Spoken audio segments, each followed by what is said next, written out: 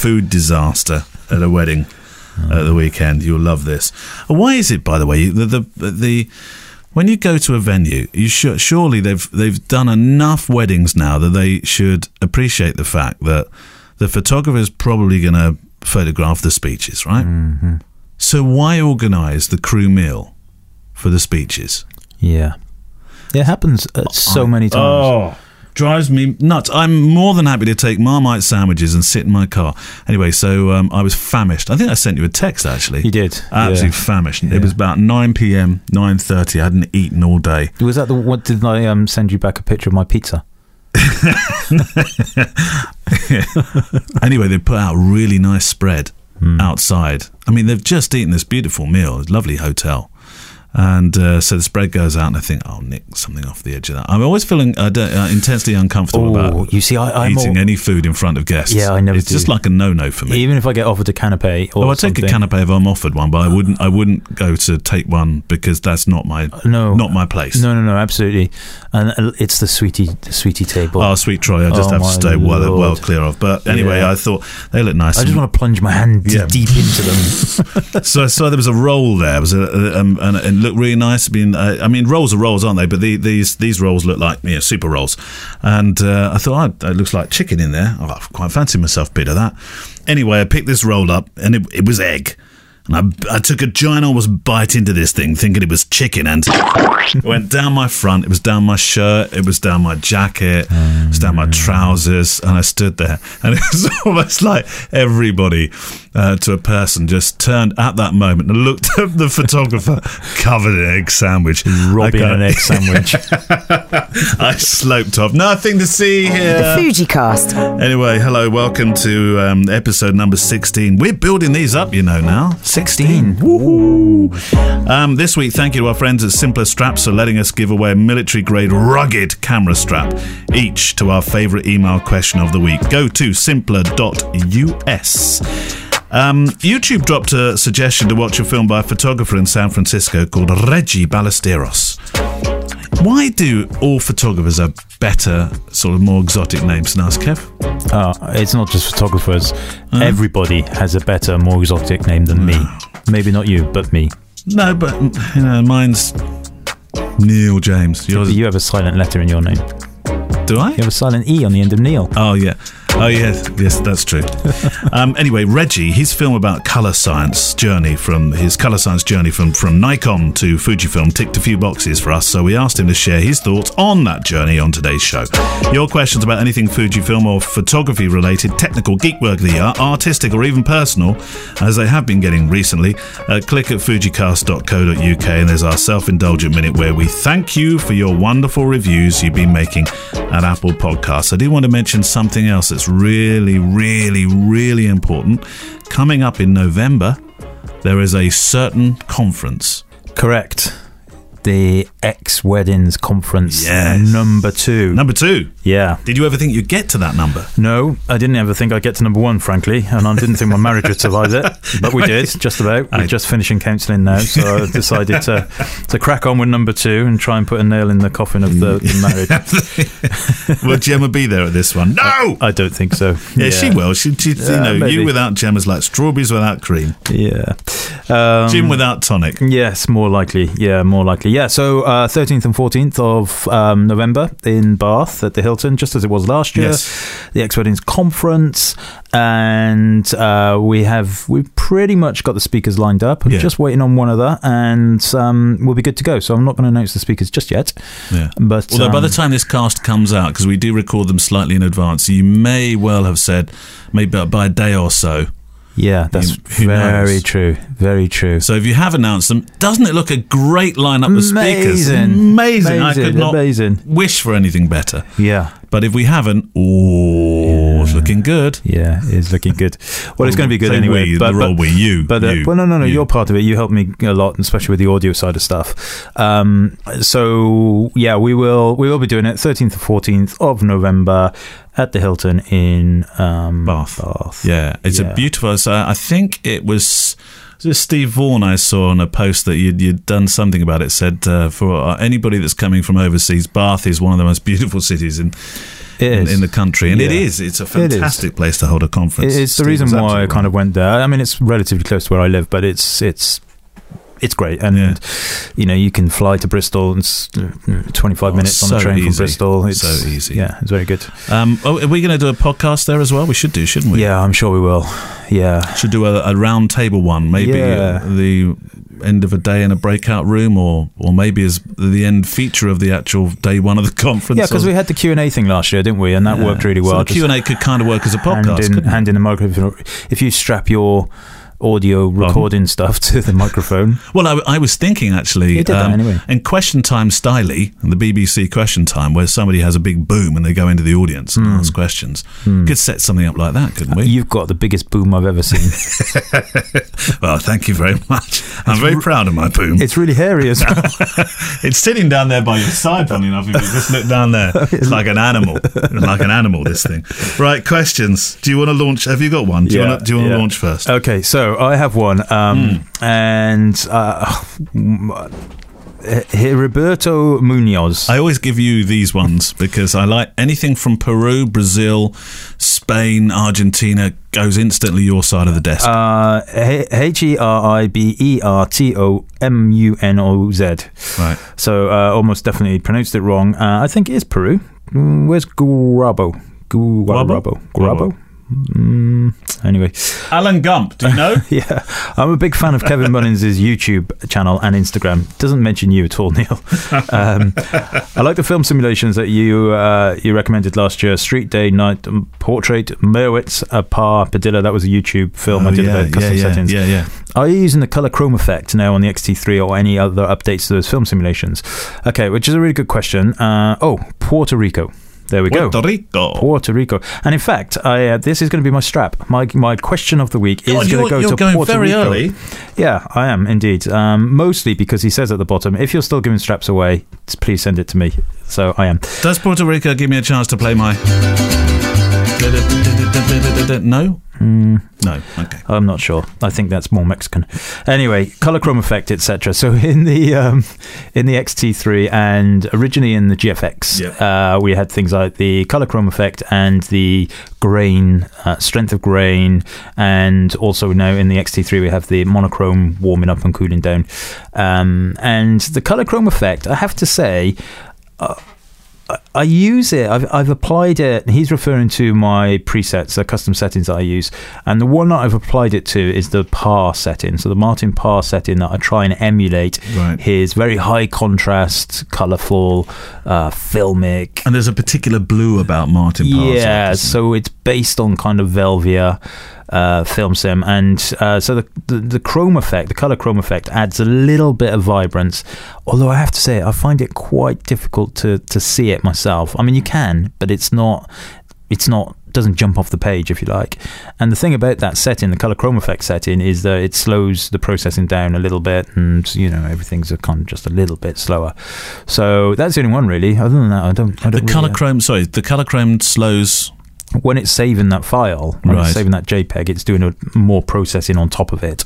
So would you always suggest, if you're shooting RAW, it makes no difference, of course. But if you shoot RAW, it makes no difference. But if you're shooting JPEG, to shoot standard? Is that what you're... Well, if you're shooting JPEG, you need to be very careful about things like the color chrome effect and the grain, weak, high, off, all that kind of stuff, because they do add processing time. A lot? I would say it's noticeable. Okay. Yeah, especially if you're shooting in burst. Right. So yeah, and definitely on the GFX, because those files are so big anyway, it's right into the card.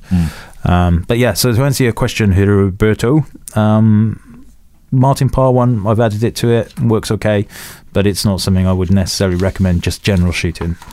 I've got two here. This is, bear with me, because this is quite a long in terms of a question and a follow-up bit to the question, which you'll understand in a moment. But I thought it was really interesting. But two mails that came in. First one from Chris. Thanks for reading my... Chris Hunt, this is. Thanks for reading my email and for awarding me a camera strap. Oh, that was the one that Yeah, okay. Chris, I'm glad you got a sense of humour. You're still talking to us after that one. I'm sorry. I enjoyed the podcast, especially the piece at the end about street photography and what's happening with people becoming outraged at street photographers. I've been asked recently, are you CID? When I took a snap of a street worker, I've been told I had to leave an area, a public place, because I was disturbing. This chap said I was disturbing the birds feeding at the water's edge. The man who did this shouted down to me from a window. Well, that's not disturbing the birds at all, is it? And took my photo and said he would be reporting me. For what and for whom, I'm not quite sure. I've also been asked to leave a shopping precinct because I was taking a photograph of a charity-supported sculpture of an owl, which is part of a series of owl sculptures. It's an interesting thing, though, with shopping precincts, because they do actually have, because usually they're private property, aren't they? And you have to gain permission to photograph on private property. So the shopping precinct thing, no matter it being a charity thing, I do hear you there. Yeah.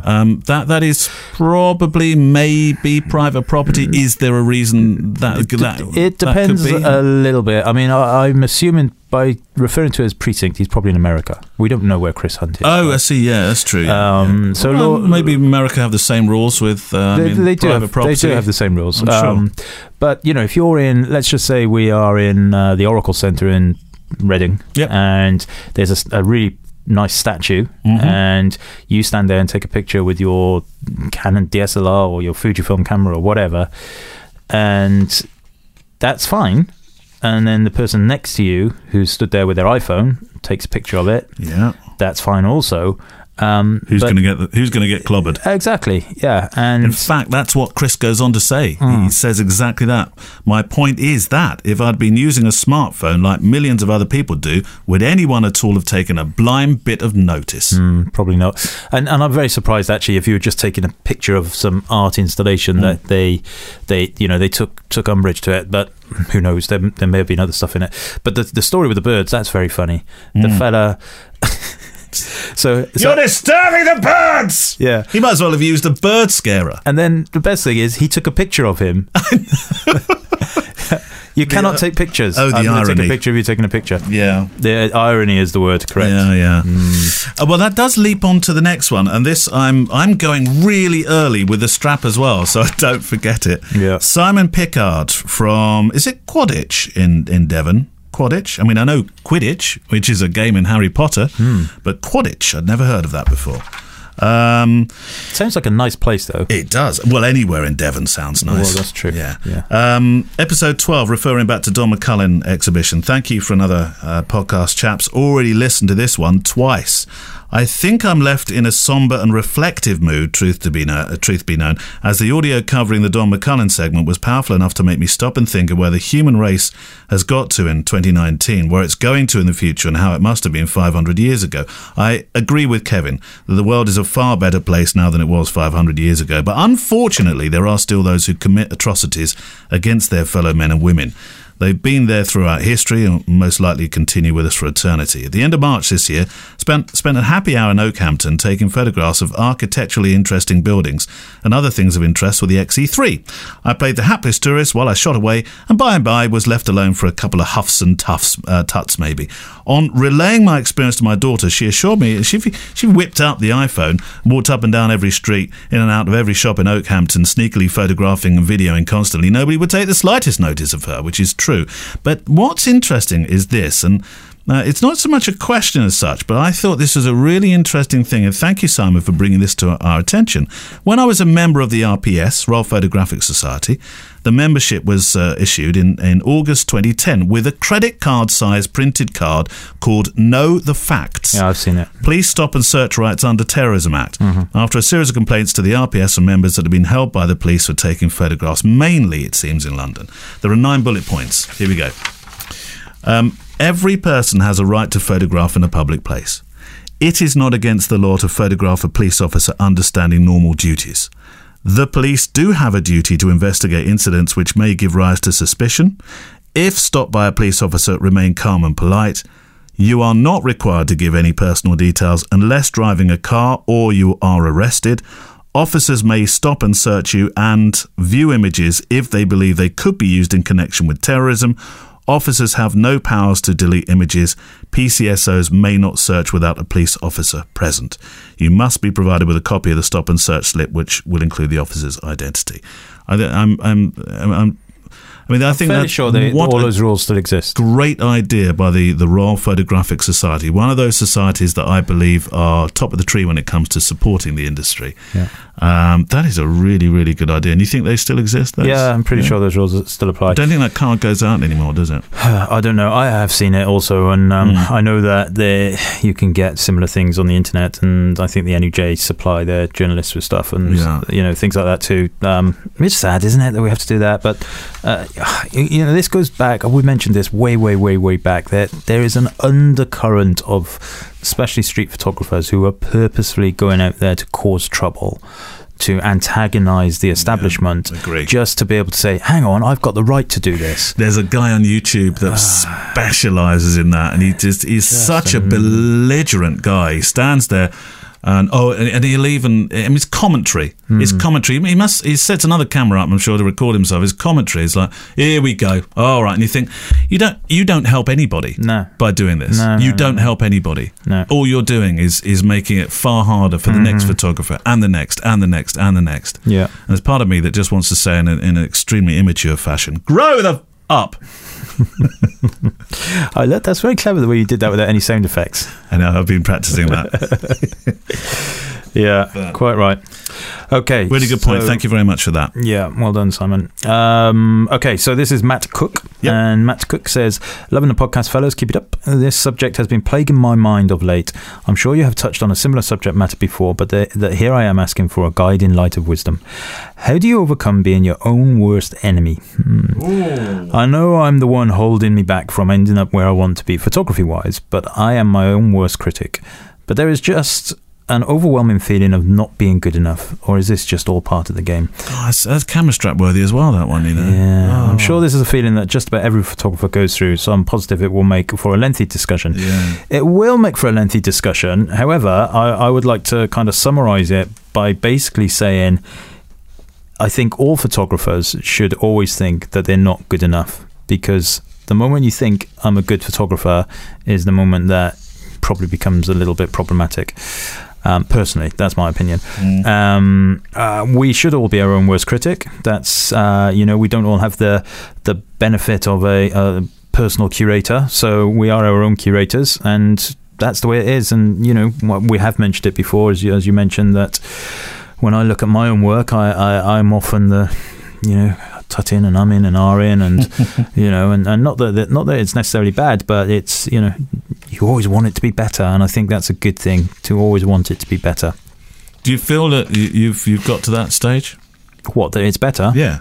It's better than it was last week, and hopefully next week it will be better than it is this week. Yeah.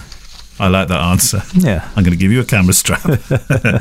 But yeah, your own worst enemy, we all are, and you just have to ultimately try and push past that and see past that, and concentrate on the emotion that's in the pictures and the delivery of those emotions to the client, the people that are going to be seeing it.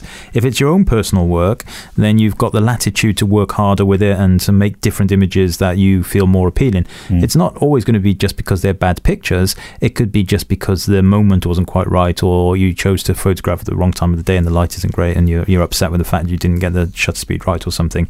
That's just technical learning. But the looking at an image and sitting back and going, yeah, that was great, that's a great image. Of course that happens, but it's not going to happen every single time. It just won't. I've been sitting on this email for weeks and weeks. Sometimes you'll read something over and then you think, I'll do that one this week, and maybe I'll do it the week after. And then anyway, Chris McSherry, thank you for this. I recently had a shoot in a maternity ward. I didn't want to bother all the parents in the ward with camera clicks, so I shot everything with the electronic shutter on the X Pro 2 and X-T3. All of the pictures turned out fine, as I had huge windows for natural light to work with. One picture was shot with the X Pro 2, which has a hint of rolling shutter, ? But not enough to ruin the picture. I was in aperture mode with auto ISO. I guess the ES in the X-T3 is generally better now, as I've found too many issues of rolling shutter, but maybe that has more to do with my lack of understanding how best to use it. Is there a general rule of thumb for using the electronic shutter? Is it best kept for natural light? How do I avoid any risk of rolling shutter? And how often do you guys use it, if at all? Oh, I'd like this. On an added note, I completely typed this email with Neil's voice in my head. Sorry about that. What do you think, Kev, on that one? You've talked about electronic shutter and the way you use it before. Yeah. So there's two downsides of the electronic shutter, which is this idea of rolling shutter and banding. Okay, so it's the banding I was thinking about. That's not really the rolling shutter. That's what he's referring to. Yeah. So the banding is when you can see shadows coming down the frame in when you're shooting, and ultimately it comes down to the frequency of the lighting. Okay, so you can mitigate it to a certain extent by using a shutter speed that's a multiple of the frequency of the lighting of the country you're in. Right. So I think in this country we work at 50 megawatts or whatever it is. 50 megahertz. 50 hertz, not megahertz. 50 hertz. 50 hertz. Yeah. So if you're shooting at a 50th, 100th, or 150th, then that might mitigate it. However, it may still be there. And Chris is right. It is better. It's greatly reduced in the X-T3 for sure, and will only get better in the future. This is something that all cameras struggle. Everybody that has an electronic shutter struggles from this. It's not a Fujifilm thing. Until this hallowed global shutter that everybody seems to talk about, that nobody seems to know what it is. And that's meant to fix that. But what I typically do is, and I think again we briefly mentioned this before, I'll go somewhere and I'll just run a burst of images on the electronic shutter and look at the LCD on the back, and you can see it. You can just see that. If you see that, then you just don't use it. Don't use it. Yeah. I mean, the click isn't so loud on these cameras that I think it would offend anybody anyway. No, absolutely. I don't think so. I think the more time you use a Fujifilm camera, you use mechanical shutter, I think in your mind you forget a little bit what it used to be like. I mean, oh God, yeah. What was the noisiest camera you've ever had? Canon 1D Mark IV. Yeah, I thought you were going to say it was like, and I've said this loads of times, it's like scaffolding falling down. If you put that on continuous, it's like kaboom, kaboom, kaboom. Brilliant pictures though. Try telling a vicar in a church, say it's got an almost silent shutter. Yeah. Would you like to? There we go. Did you hear that? You have cough at the same time. Yeah. No, it was great though. It was a good camera, but that was one of its downsides. Yeah. But I think that's what happens now. We've got used to almost silent work, and silent work sometimes, that when we do click that shutter, you think, oh, that's a bit loud, isn't it? In actual fact, it's so quiet. Yeah. Even at its loudest. And actually, it really makes me laugh, because if you watch TV, and even some people, when you're watching them when they're using their iPhones or their mobile phones, whatever, it's really funny if you're watching a TV show and they purposely switch on the shutter sound on the iPhone, just so they can pass over the fact that they're taking a picture. Yeah. And that's ridiculously loud if they've got their speaker up high. Yeah. And and it's the same, like, when the kids or Gemma or whatever are using their camera. Yeah. And that's totally electronic sound. There's no need for it to even be there. There's no shutter going off. None at all. And that's louder than like the mechanical shutter in the X Pro 2 and stuff. But Chris was actually in a birthing environment, so he was trying to be as silent as possible. But at the end of the day, you have to weigh up effectively, if the noise of this camera is going to interfere with something medical, right, then don't take the picture. Yeah. That's it. Well, not necessarily don't take the picture, but take the picture with the electronic shutter. And if it's got a band through it, then it's better to have a picture with a band through it than an upset mother giving birth. Than no image at all. Or no image at all. Yeah, absolutely. Absolutely. In fact, I took that principle on when I shot the when I shot the funeral. Apologies. Of the little boy in Suffolk. Good few months back now, I appreciated that actually I was getting a touch of banding. I was using an X100F. I was getting a touch of banding on absolutely silent shutter, but I was happy to exist with that and then have any noise at all. Now, the electronic shutter on the mechanical shutter on the X100F is still pretty damn it's quiet. Yeah. The electronic shutter obviously is 100% silent. I think I was just super aware of anything. Absolutely. On that particular day. But thank you very much for your question. Shall we go for the self-indulgent minute, and then we'll go for some more? Then we've got Reggie Ballesteros, and then we got some more of your questions. So, Kev, you can go first. Okay, so this is Ian Bursell, who is a great photographer in his own right. Great podcast, Neil and Kevin, and thanks for the mention and answering my question in episode 6. Loving the production, humour, chat, and advice you guys are giving. Keep up the good work. Nice to have this playing during the day while I'm working. It's like having a couple of mates in the office with me. Minus the beers. This one is from Sulzy. I've just listened to all the episodes over the last week. He's binged. I'm sad I have none left. Great info, great personalities, damn good fun. Keep it up, and thank you for continuing to give your time and help to support the industry and those like me with the aim to be a full-time photographer. James Sauce, thank you very much. This is from The Edge Pics, which I believe is Scott Johnson. Great podcast. I love to listen as I edit my weddings. He's good. Keep it up. He is good. The production is awesome, and the interviews of the photographers who aren't mainstream are excellent and opening my, and I'm sure other listeners, world of incredibly talented photographers. Angel for Lie. I've just started to get into photography, and just 5 stars, and that was it. Well done. 5 stars is good. 5 stars is good. Yes. Feel free to leave less if you so wish. We will never be your friends and talk to you or send you Christmas presents. Straight off the Christmas card list. But honestly, your integrity is important. We appreciate that, but we more than anything appreciate the reviews, and thank you for continuing to do them within Apple Podcasts. It does, and actually, it does make a huge difference. It really does. It's massive. It does. When you changed to Fujifilm, the first thing you must have, did you struggle? Is struggle too strong a term? And the first thing you must have thought about was how are you going to make everything match up with the portfolio that, and now I know your portfolio now when you look online, that's all going to be Fujifilm pictures.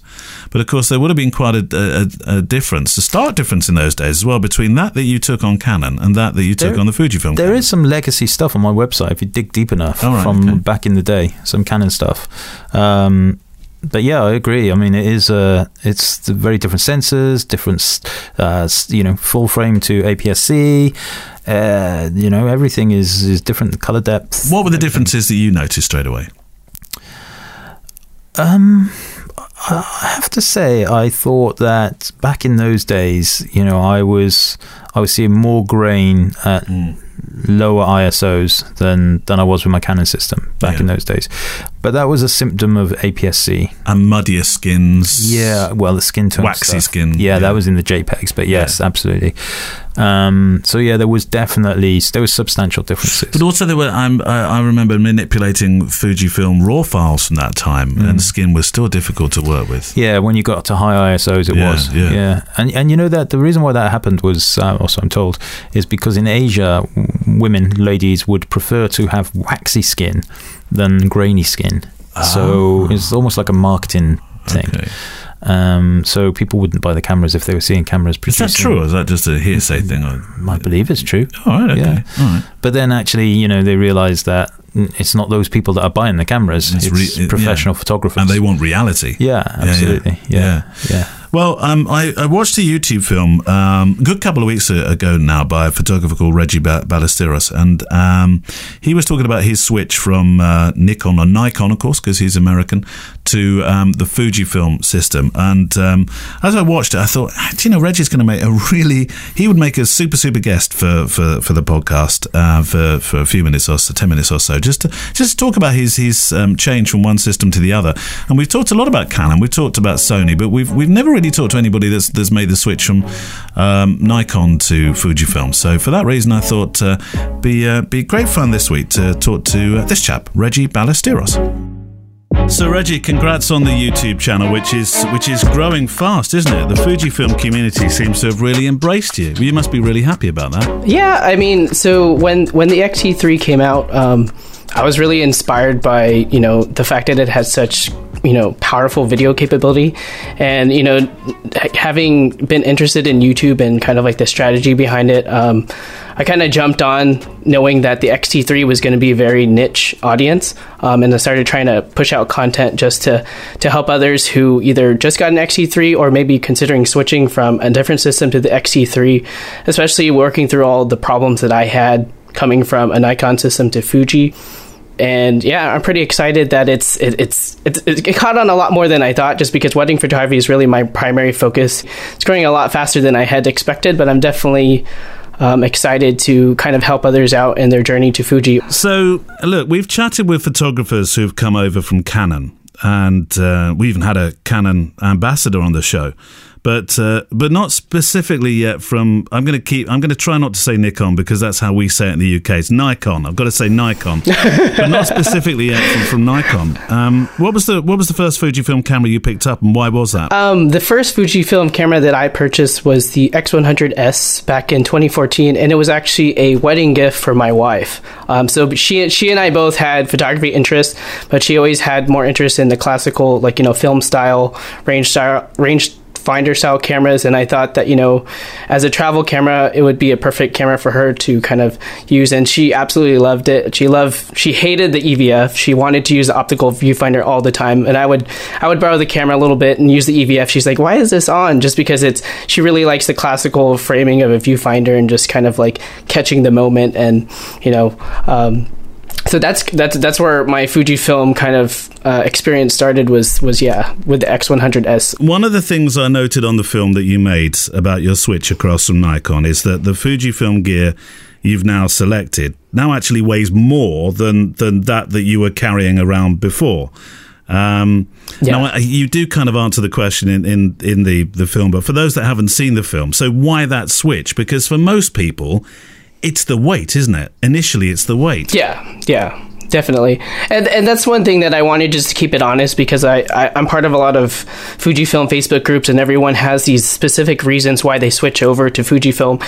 And directly for wedding photography, when I'm out in the field on a wedding day, I do not really strive for a lightweight kit. I want to go for ergonomics or quickness, so I opt for having the battery grip just so that it can balance better with the large aperture glass.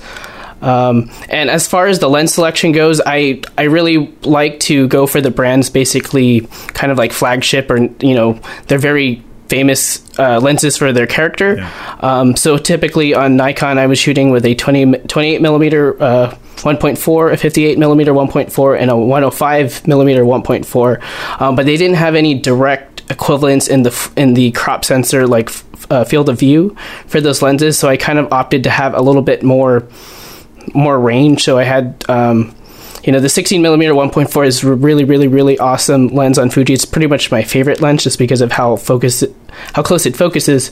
But it didn't really give me all the range that I needed to. I was going from I had a 20 millimeter 1.8 as well on the wide end for Nikon. So I needed to try to bridge all that range, but I couldn't really settle on just having maybe a 24 and a 50 a 20. Sorry, I'm getting all mixed up. A 16 millimeter and a 35. I still wanted that in between range to get closer to a 28 millimeter full frame equivalent. So I opted for having more lenses. So the 16, the 23, the 35, the 56, obviously, because that's a very great portraiture lens. It's also a very great documentary lens as far as kind of taking a step back to pull those candid moments. And then I have the 90 millimeter f2 just for the sake of having reach if I need it. I actually don't pull it out that much during the wedding day, but it's basically my emergency range lens. I don't personally use zoom lenses, so that's why you don't see me having the 50 to 140 millimeter zoom lens. But yeah, it's more of at this point I was adjusting to the system and trying to figure out what lenses I could kind of part with, and I'm still between the 23 millimeter and the 35 millimeter 1.4, I still can't figure out which one I'd rather just leave at home to make it lighter. So I take all of them, and it ends up being a smidge heavier than the Nikon system that I had. But at the end of the day, the weight savings on the wedding day wasn't really a factor for me, just because I am younger, and I do have a holdfast sling that I carry two bodies with, so it's not really an issue for me as far as weight. It was more about having the ergonomics and just being able to not have to switch the batteries out as fast, just because the battery life of like I think 2 Fujifilm batteries is closer to like one of Nikon's versus it's something that I didn't want to have to worry about. So for me, one of my biggest motivators for making this, it wasn't really a switch, it was more because I already had a pretty much full Fujifilm kit, was to condense my systems down to one, just because I noticed that when I was out shooting every single day, documenting my family, going out for travel, I was using the Fujifilm system and getting very familiar with the controls, and just using an EVF. Really using the EVF was something that I was almost relying on. I want to come back to the Nikon just for a moment. The D750 is known for the absolutely incredible dynamic range. I mean, there's no doubt about that. It had and still has for those who use it. I know people that use it and love it and would never part with it. You know, you'd have to pay them a lot of money to part with it, and they probably wouldn't even do it then. Yeah. So you're swapping to an X-T3. How has the dynamic range thing really worked out for you? Because of course there's a difference. I mean, if you ask somebody who's a true like Fuji fan, that's like the only camera that they love and use, they might say, oh, it's just as good as the Nikon D750, if not better. No regrets. But for me personally, I've used them out in the field on professional settings, and it definitely isn't the same. With the Nikon, you could underexpose a ISO 3200 photo and still be able to push it up a couple stops without any real noise reduction needed. You can just shoot correctly exposed at ISO 3200 on the Fuji if you're dealing with the RAWs, and you're going to have to introduce a little bit of noise reduction. It was something that I was not very familiar with my current Nikon workflow, so just being able to embrace that, I needed to add some noise reduction, I needed to adjust the sharpening, I needed to adjust the masking and all that stuff, was something that I had to get used to. But I think with the EVF, it kind of helped me to not have to rely on underexposing. With the Nikon, you know, you're using a DSLR, which you can't really preview the exposure or have even a live histogram showing when you're shooting, especially those very fleeting moments where the lighting is all changing. But with the EVF, you can already preview that, and you can make sure your exposure, you know, is very close to accurate without even, so that you don't have to do any adjusting in post. So I think the EVF has countered the fact that the dynamic range is there, especially because of the EVF has a histogram as well as the highlight warnings. As far as my approach goes, I don't underexpose. On Nikon, I would underexpose just by default, probably like 1 to 1.5 stops, just because I knew it would come back. I had the very same habit with when I was a Canon shooter, which I can't have now. Exactly. So, but you know, with Fuji, I'm always trying to expose very correctly, and if I'm going to underexpose on purpose, I'm always, for me personally, I only do that at the base ISO. A lot of people say that the sensor technology, you can do it at like ISO 800 or something, but for me, it doesn't seem to be as clean as just doing base ISO. At base ISO, you can push back the shadows maybe 2.5 stops at most, but you're going to have to put some noise reduction. But, you know, for the most part, a lot of my clients are consuming their photos in the digital realm. So whether it be on, you know, a website or their Instagram or something like that, and it's only, for me, just because of the age demographic of my clients, the printing is something that I'm trying to get more people to do as far as the printing and the albums go. But for the most part, you know, nitpicking based on, you know, 100% zooming for a print is not as big of a concern for me than something that looks great on, you know, Instagram or Facebook at this point. So San Francisco is a lot sunnier than the UK. I can tell you that. Yes.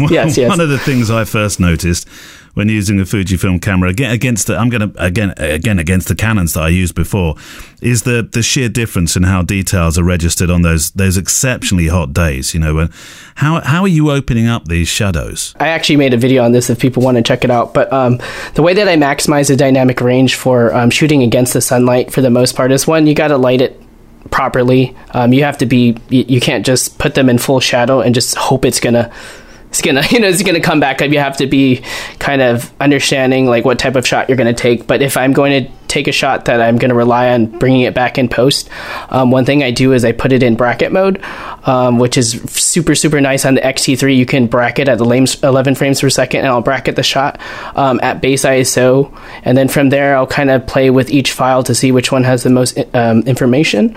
And then in Lightroom, I actually use a graduated filter to underexpose the sky a little bit and bring back the exposure of the subject and kind of brush it out. And I kind of overview that technique in one of my YouTube videos of maximizing the dynamic range of a Fuji system. One thing you said on your film is that you had to make a lot of changes to your photography style in order to embrace the X-T3, and I think we're establishing that as we're chatting now. So to embrace that camera as your main pro camera body now, you've had to adapt the way that you work. Now, for some people, that would be a strange way round, wouldn't it? Because changing your style for a camera, not changing a camera to suit your style. For me, like the one thing that I think is immensely helpful is that it's going to expose my mistakes a lot. So if I make a mistake in composition with lighting or anything, the X-T3 is not going to forgive me for that. And as a wedding photographer, after being in a wedding photographer for 5 years, I felt like it's a great next step for me to up my game as far as composition and lighting go, because I cannot make mistakes with that. And I do feel that I have enough experience to kind of in the field be able to adjust and know when I'm making that mistake because of the EVF. So as far as, with depth of field, even if you have a shallow depth of field photo on a full frame, if your composition is bad, it's still going to be bad. It's just blurred out a little bit more so people can't notice it. But on the Fuji, you're going to, if you have like a distracting line right behind the couple's head or something, it's gonna be obvious. So the EVF will help you kind of see that. But at the same time, once you nail a really good framing of your subject on a crop sensor, it's going to look awesome just because everything is so sharp. Everything is going to be more focused. Those shapes that you're using to frame the subject are going to be more bold. And that's something that's really, I think for me, that I've really been happy with my photos coming out. I don't think there's a big shift in my style. I think it's just shifted in the way that I want it to evolve. It just finally, there's one. Well, it's not just one thing. It's many things that I've noticed about your work that I like. The skin tones. You have a particularly good skin tone across all your photographs. Just take me through that process just a little bit. I know that you're going to be releasing these presets, so you can't divulge too many details, but just take me a little bit through that and how you found that change. Because I think for a lot of people, that's the hardest thing when they swap from Nikon or Canon or whatever they're swapping from. Yeah. One thing that I've noticed that when you switch to any camera system, or for example, when you shoot with a second shooter who doesn't shoot with your camera system, that camera calibration panel, the one at the all the way bottom that no one really messes with, that really helps to kind of bridge whatever camera brand you are using to match your current style. And I do a lot of adjustment with that. They have a shadow highlight and like these saturation curves in there. It's different from the HSL. It's more just about a global color shift for that sensor. And I mess with that around quite a bit. So when I ported over my preset to Fujifilm, that was where most of the work was going into. And then as far as my skin tones go, I mean, to be honest, being a portrait and wedding photographer, that is pretty much what I'm dialing in every single time I edit a photo. If it's not a very pulled back conceptual photo, I'm always spending most of my brain power making sure that the skin tones are just right. So that comes a lot with, the white balance. And then if there's a little bit too harsh red or, some type of green hints in the skin tones, I might adjust the HSL just a little bit to kind of fix those. But it's something that, thank you for saying that, just because that makes me feel a little bit better about myself. But it's something that I pride myself in trying to make sure that when I edit, to always make sure the skin tones are looking great, just because I photograph mostly humans and people, so it's my job to make them look their best. So I want to make sure their skin doesn't look like an alien or something like that. So well, I promise you it works really, really well. Reggie, we're going to share your links on the on not only on the FujiCast website, but of course on some of the apps that you listen to your podcast through. You'll also see these links as well. Thank you very, very much for your time. Your work is incredible. Really, really enjoyed having a chat with you. And one of the wonderful things about this podcast is linking up with people all around the world, such as yourself. I know Kevin takes the rise out of me constantly for getting excited about talking to anybody from any other country. Yeah. But I actually think that's one of the greatest things about the community of YouTube, and your YouTube channel is growing for that reason, that you're such a an approachable person, it seems, on the screen. And long may that reign. And I'm hoping the channel just goes from strength to strength, Reggie. Awesome, thank you so much for having me, Neil. It goes without saying, by the way, if you do see something where you think they'd make a great guest, do tip us off. because so, you're just as much a part of the show as anything, and and we have got some emails of late suggesting some guests, and I will be following those up, and Kev will be following those up. So thank you very, very much for those. They're really welcome. Questions then. It was your turn, wasn't it? I think it was me, yes. So this is from Ted Patrick, and it says, you answered the question about how to handle unruly wedding guests from Helen, I think her name was. He said that. It was. It occurred to me that unruly men are a much bigger problem for female photographers at weddings. I'd like to hear any suggestions you might have for them. Well, first of all, I think if I remember back, that wasn't a wedding actually that Helen was at. It was a music concert. It was a gig. You're right. And the person having a go at her was not a guest, but another photographer, or the husband, or another photographer. Yeah, it was the wife, wasn't it, of a photographer? The wife. She said, "My husband is a photographer, and he wouldn't be doing this kind of thing." Yeah. So it wasn't a wedding, and then I think the conversation deviated to our different things. So if I'm reading the gist of this question right, it occurred to me that unruly men are a much bigger problem for female photographers at weddings. I'd like to hear any suggestions you might have for them. That's hard, being a man. Cattle prod, I think, is a good thing. Yeah. Or a taser. You can buy those in hooky places. No, I'm joking. There's not a lot you can do, really. Sometimes walk away is the best thing. I hate this idea that... and I'm sure it's a thing, but, I hate the thought that a female wedding photographer is targeted in any way differently to a male wedding photographer. Now, I know, and we know, of course, it's true, because, we had Ralu on the show a couple of weeks ago. Yes, we did. And she said that when she had an assistant, and who was a male, but she was the primary photographer, and everybody assumed the male was the primary photographer and that she was the assistant. Yes. Which is a terrible thing, and that happens, and I've spoken to other female wedding photographers where that happens also. And all I can say, it's not an answer we can give really, but all I can say is, whether you're a female or a male, and if you are being abused in any way by a guest, verbally or otherwise, get yourself out of there. Yeah. Nobody is going to be concerned about that. Get yourself out of there. But it's never happened to me. It's never happened to you. I know you've had a couple of close calls. I've had a few issues, yeah. But, by and large, weddings are happy places. Yeah. So let's hope it never happens. Absolutely. Look after yourselves, guys. Be careful out there. Sam Meggs. I've got a couple of things I want to read here just into the question. Otherwise, these will never get read. Sam Meggs. So I won't get on you too much about facts and stuff about Canada you got wrong, but Toronto, by the way, is bigger than Chicago.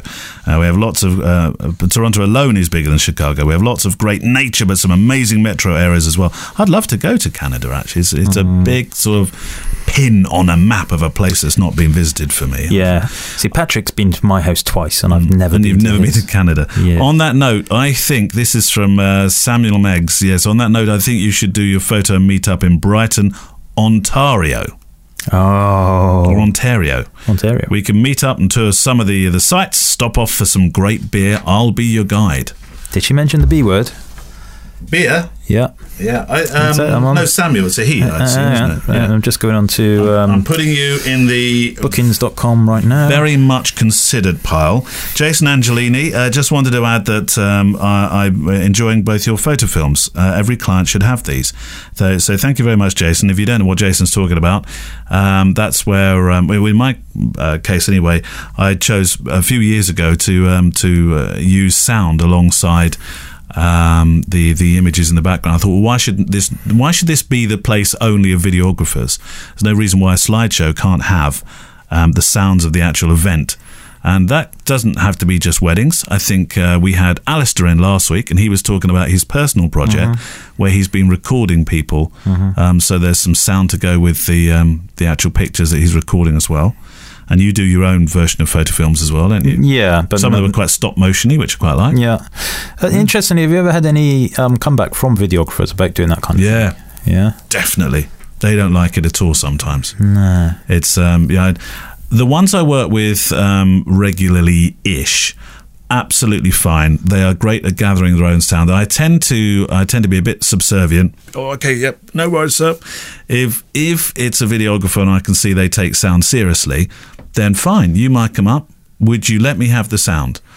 9 times out of 10, I've been let down by somebody recently. They say, yeah, no worries at all. And then they change their mind after the fact? Well, the one that let me down, just bad? The one that let me down, actually, he was appalling at gathering sound. He had one pack that he was able to put on one speaker, and so therefore you got 2 speakers that weren't mic'd up. And he used a small Zoom H1, which are fab recorders, by the way, but they're not close enough to the talents. The person, we always call them the talent, of the person who's making the speech. Not close enough to that person for it to be good audio. I mean, there's a difference between having a microphone like this for a speech is going to be awful, isn't it? And that's what I got. Yeah. And if you've got a father making a really lovely, heartfelt speech, but it sounds like it's being read in a bathroom, it's just... It's not sound recording at all. So that was a letdown. My fault. Should have seen that going on and taken control of that, really. But sound is precious. And so anyway, thank you for those thoughts. The question now, Joe. Thank you, Joe. Joe Abad, is it? Love the show. Great insights. Amateur event photographer. I'm building a portfolio, doing free events for friends and local community groups. 2 questions for you, Kev. How would you start making money from small local groups after doing several events for them? Have I completely shot myself in the foot? By working for free to start with, I guess, is the question. Number 2, at these events, I'm torn between documenting and reporting action versus artistically selecting what I'd like to present to event organisers. If I had my way, I'd selectively keep 10 to 20% of what I shoot, even if it's out of context. Where do you both draw the line when it comes to picking and choosing what needs to be photographed? So this could work for any form of photography, I guess. But let's start with number 1. How do you start asking for money after you've been doing it for free? Well, you look at the kids, and if they're very skinny, then you've got to feed the kids. Yeah, I think, you know what, if you're setting up a business, this is very difficult to answer because not many people set up a photography business by itself. A vast majority of them have a day job and have a dream of becoming a professional photographer. They carry on doing their day job, and to get their foot in the door, they do a few free gigs, whether it's events, music, weddings, blah, blah, blah. And because they do not have the urgency and the necessity to charge, they rarely do. And then they get into the realms, the problems that Joe has here, in that he's become known as the guy that will help them out, and Joe's a good guy, go to him, doesn't charge. He's salt of the earth, that bloke. And even if he does start charging now, it's going to be difficult in those circumstances.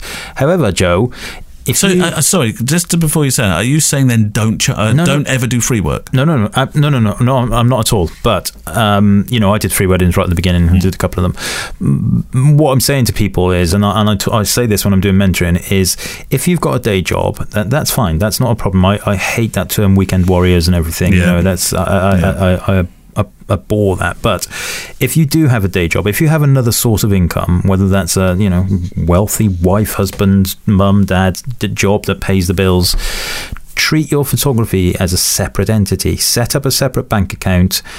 Have your incomes and your expenses all tied to that bank account, and use a very basic accounting system to see what's happening with it. Don't buy any new gear unless the business has enough in it. Don't invest in anything. Don't do marketing. Don't do anything without using that money from that business. If you just constantly dip into your daily salary or whatever you've got coming from your day job, I need a new camera. I need a new camera because I'm photographing that wedding next month for free. So I'm just going to buy. I won't spend much. I'm just going to buy one of those, those cheap Fujifilm cameras. What is it? The X-T3. Oh, hang on. The X-T3 looks nice, but that's an extra £1,000. Ooh, oh, look at that. What's that thing? That begins with a G. GFX. What's that? GFX 50. Oh, it's only a 50. Oh, there's 100 one here. Oh, it's only £10,000. Yeah. It's all right though, because I'm a doctor, and so if I'm a doctor, I've got that money. I can, 10 grand's nothing really. I mean, I spend that much changing the tyres on my Audi.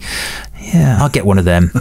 And that's just the end of it, isn't it? You know, that's just not going to work. And so until you have your £10,000 in your business for your GFX, then, you know, don't do it. So that's always my kind of business advice. It's a tough nut to crack. But the fact is, if you want to start charging, you have to charge. You have to, and you have to treat it as a real business. Yeah, you know, a real business. Second part of that question was about choices, wasn't it? If I'd had my way, I'd keep 10 to 20% of what I shoot, even if it's out of context. Where do you both draw the line when it comes to picking and choosing what needs to be photographed versus what's best representative of your artistic eye and upholding your personal style? Okay, isn't this about what the client wants more than what you want yourself? Or yeah, I couldn't quite figure out whether this is about doing selections or not. Whether I mean, what do you give in terms of how many you take compared to how many the client get percentage-wise? Approximately. I never actually. I mean, I know that I present somewhere for a wedding event. For me, it's between 400 and 600, which is a same for me. Huge number. I know difference, but for between 400 and 600 is fine. And you know, the bizarre thing is, it doesn't matter whether it's a 6-hour wedding or a 16-hour wedding. It always seems to be the same number. Yeah, it's similar. I don't know why that is. If it's a portrait shoot, then certainly less than 100. Yeah. If we're walking around a lake, there's going to be about 40, 45 of my favourite images. But going back to Joe's question, you know, I would. Was that what you meant? I think so. Yeah. I wouldn't be holding back images just to make a number up. No. So if I'm a 400. Deliver a 400 image photographer, I'm not going to be removing images just to get them down to 400. That doesn't make sense to me if they're strong images. Likewise, I'm not going to include the images that I don't think are good enough to make that 400. So yeah, ultimately it's down to what the client wants. And in terms of percentages, he mentioned 10-20% or whatever. I don't know whether that's, I would only give them 20% of what I shot on the day. So let's just say he's taken 2,000 pictures, and I read in between the lines, and Joe, let us know if this is wrong. I'm thinking you're giving them every picture you take, whereas you are only happy with 10 or 20 of them. So your responsibility as the photographer is not only just to press the button and take the pictures, but you are also the curator of those pictures. So your responsibility is to go home, go back to your studio or whatever, and edit those down. Be a strong editor, edit down to the 10-20% that you're happy with, and give those to the client. If you just give them every picture you take, and then that's not going to work, is it? David Yarrow recently, have you seen David Yarrow's work? Does this immensely amazing wildlife work, doesn't it? Yeah, absolutely. He said something very interesting about the how much you shoot. Plurality is the bane of many photographers. Says Yarrow said he'd had something like 6 good pictures in 12 months. Now I know it's a different kind of photography altogether. I think sometimes this we're getting onto the numbers thing here. The amount you present is just not important, is it? It's got to be a quality over quantity thing. And I always remember Jeff Askoff, the former Canon wedding ambassador in the UK anyway, saying that he'd had a client that had questioned the amount of photographs being given on one occasion.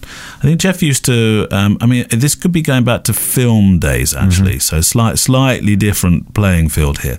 But I think Jeff came into the room and poured 125 pictures over a coffee table or something. Yeah. And said, do you think that's enough? And anybody facing 125 prints over a table would say, yes, that's more than enough. Yeah. It doesn't need to be 5, 6, 7, 8, 900,000, 2,000 pictures. No, but the problem is these days people expectations. It's expectations set by other photographers. That's the problem. Yes, so people are using it as marketing collateral. You will get 1,000 pictures. I will give you every picture I take on the day. And that's just ludicrous. Frankly, daft. Right, yours. Okay, hi Kevin and Neil. I'd pay for this podcast. Thanks. That's very kind, isn't it? Where should we send? Well, do you know? Funnily enough, I saw the other day the platform that we're on. This makes no difference for you if you're a listener, because the platform that it's on is the platform that it's on. You wouldn't know. This is the one I can never pronounce. It's called Libsyn. Okay, it's say it again. Libsyn, Libsyn, Libsyn. It's a very, very good podcast hosting service. Do have an opportunity to have a bonus material thing. So I did start thinking of bonus material. Yeah. Okay. Well, anyway, can you hear those cogs turning? We don't need it now because Patrick Betcher is going to send us all his money. Is he? And he's going to send it all the way from Milwaukee. Fabulous. Milwaukee, isn't that where the Fonz was from? Milwaukee? Was Milwaukee the Fonz? I think it was. Come on, Alan, let us know. Anyway, so hi Kevin and Neil, blah blah blah. I pay for this podcast, very nice. As someone attempting a career change into photography, I am trying to find the balance between two things: breaking into the industry by taking on available jobs, and defining and advertising the specific type of work I'd like to do in order to create my own enjoyable and sustainable career. Sustainable, even. I've heard you both talk about advertising only what you'd like to shoot and being prepared to turn down the rest. I would love that freedom, of course, but imagine that process takes some finesse and at times sacrifice. I guess my question is this: could you both talk a little bit about your successes and struggles as you created your business identity in those early days in order to create the freedom you enjoy today? Cheers from a guy in Milwaukee, USA, who prefers to shoot weddings in a documentary style. Yes. Thank you, Patrick. Good for you. Send us all your money. Go on then. Well, I think the critical thing is that show what you want to shoot. Which is easier said than done. I absolutely understand that. And I also, I must admit, I feel a little bit sorry for our friends in America who desperately want to shoot this documentary style as we try and do, because it's just not done. It's not the thing in many parts of the world, in fact, and I feel the USA is one of those places. Not that it's not done by photographers, and there's some amazing ones out there. I mean, Tyler Workin, for example, I love his stuff now. You're a big fan of his, aren't you? Yeah, I love Tyler. And I just think that the clients or the potential weddings out there are very formulaic, follow a particular format. That whole kind of first look in the morning, and the dinner the evening before, all of that kind of stuff. And I just think it's different. The expectations are very different. But that said, if you are shooting in a minority style, that means your target audience is smaller, but you've got a much greater chance of hooking those fish because there's less of you as the photographer to look for. So it's an advantage. I think it's an advantage. Yeah, absolutely. Before every other so-and-so starts doing it. But you do need to have the bottle to do it. Simple as that. And you can't... But you don't know until you start... You could set up a sub-business. You could set up something on the side that's very, very clearly focused for one thing only. So when people go to that website, they think, I identify with that, I know what that's about, I know what I'm in for. Yeah, or you could simply do something like, let's just say, there is nothing wrong with doing portraits, and documentary photography can, of course, include all of that stuff. But let's just say that's the element that you want to shoot less of. Just put less emphasis on those on the website. If it's the blog post that you're writing and you've done your portraits and you've done your group shots and all that kind of stuff, but you don't want to emphasize it, don't feel that you have to put those at the top of the blog post. Don't even feel like you need to put them in order. You could have a separate section of your blog post right at the very bottom that just says, simply headed, portraits, whatever, and just so that just pushes the images down the bottom. So you're still showing them if you're concerned about not getting bookings because of that, but you're not giving them so much emphasis, and certainly don't have them on the homepage and all of that kind of stuff. Ultimately, it really is about having the balls to do it, and you've got two choices. You either do it the way you enjoy it, as you mentioned, Patrick, or you do it in a way you don't enjoy it, in which case you'll stop doing it pretty soon. Yeah, or you just carry on doing it and get very bitter, which is a great shame. Yeah, and which means you'll stop. I actually have got a few portraits in my gallery. Not many at all, but just enough to divert that question if it should arise. But fortunately, these days, the last couple of weeks in particular have proved that people, they go straight past those portraits. They're not interested in them, and they're hiring me for the right reasons. Jezza B, thank you very much for this question. Hi Neil, Kevin, really enjoying listening to the podcast. Highlight for me was a couple of weeks ago. That will be episode 9 when you interviewed Sean Tucker, the YouTuber. What an amazing photographer he is. Thank you for the introduction. My question's about second shooters. To give you some context, I'm a Brit, Canberra-based, moved here 3 years ago. I was a wedding shooter in Brighton. My business is starting to now build here. I remember this being a question I got asked in the UK, but here in Canberra, all the wedding shooters seem to be husband and wife teams. I like to work alone, but it's losing me business. Any thoughts as to what I can say in favour of being a solo shooter when I talk to prospective clients? Now, I can give you something I say.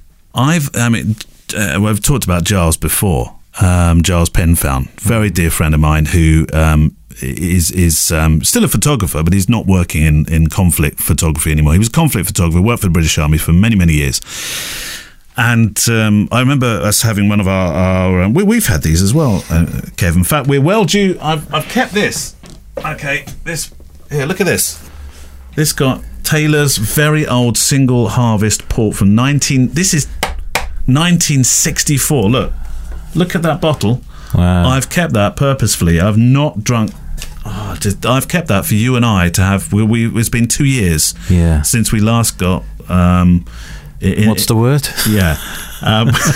We had one of our port finishes to. Look, I've still got that. It's there. It's got your. It's got my name on it. That. Your name on it. Yeah.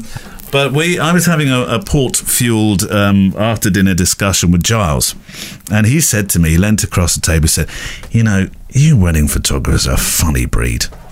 And I bet there was another word that began with F before then. Yeah, and I said, "What do you mean by that?" He said, "Well, it seems to me like you hunt in packs." And what he meant by that was that there's always 2 or 3 of you. Why do you need that many people to tell a story? Honestly, he said, in fact, I keep... See that picture of there's a Challenger tank up there? Mm-hmm. That's a picture Giles took in one of the Iraq conflicts. And I think it's one of the first he took when he stepped off a Chinook helicopter. And somebody put a camera in his hand and said, "Go make some pictures."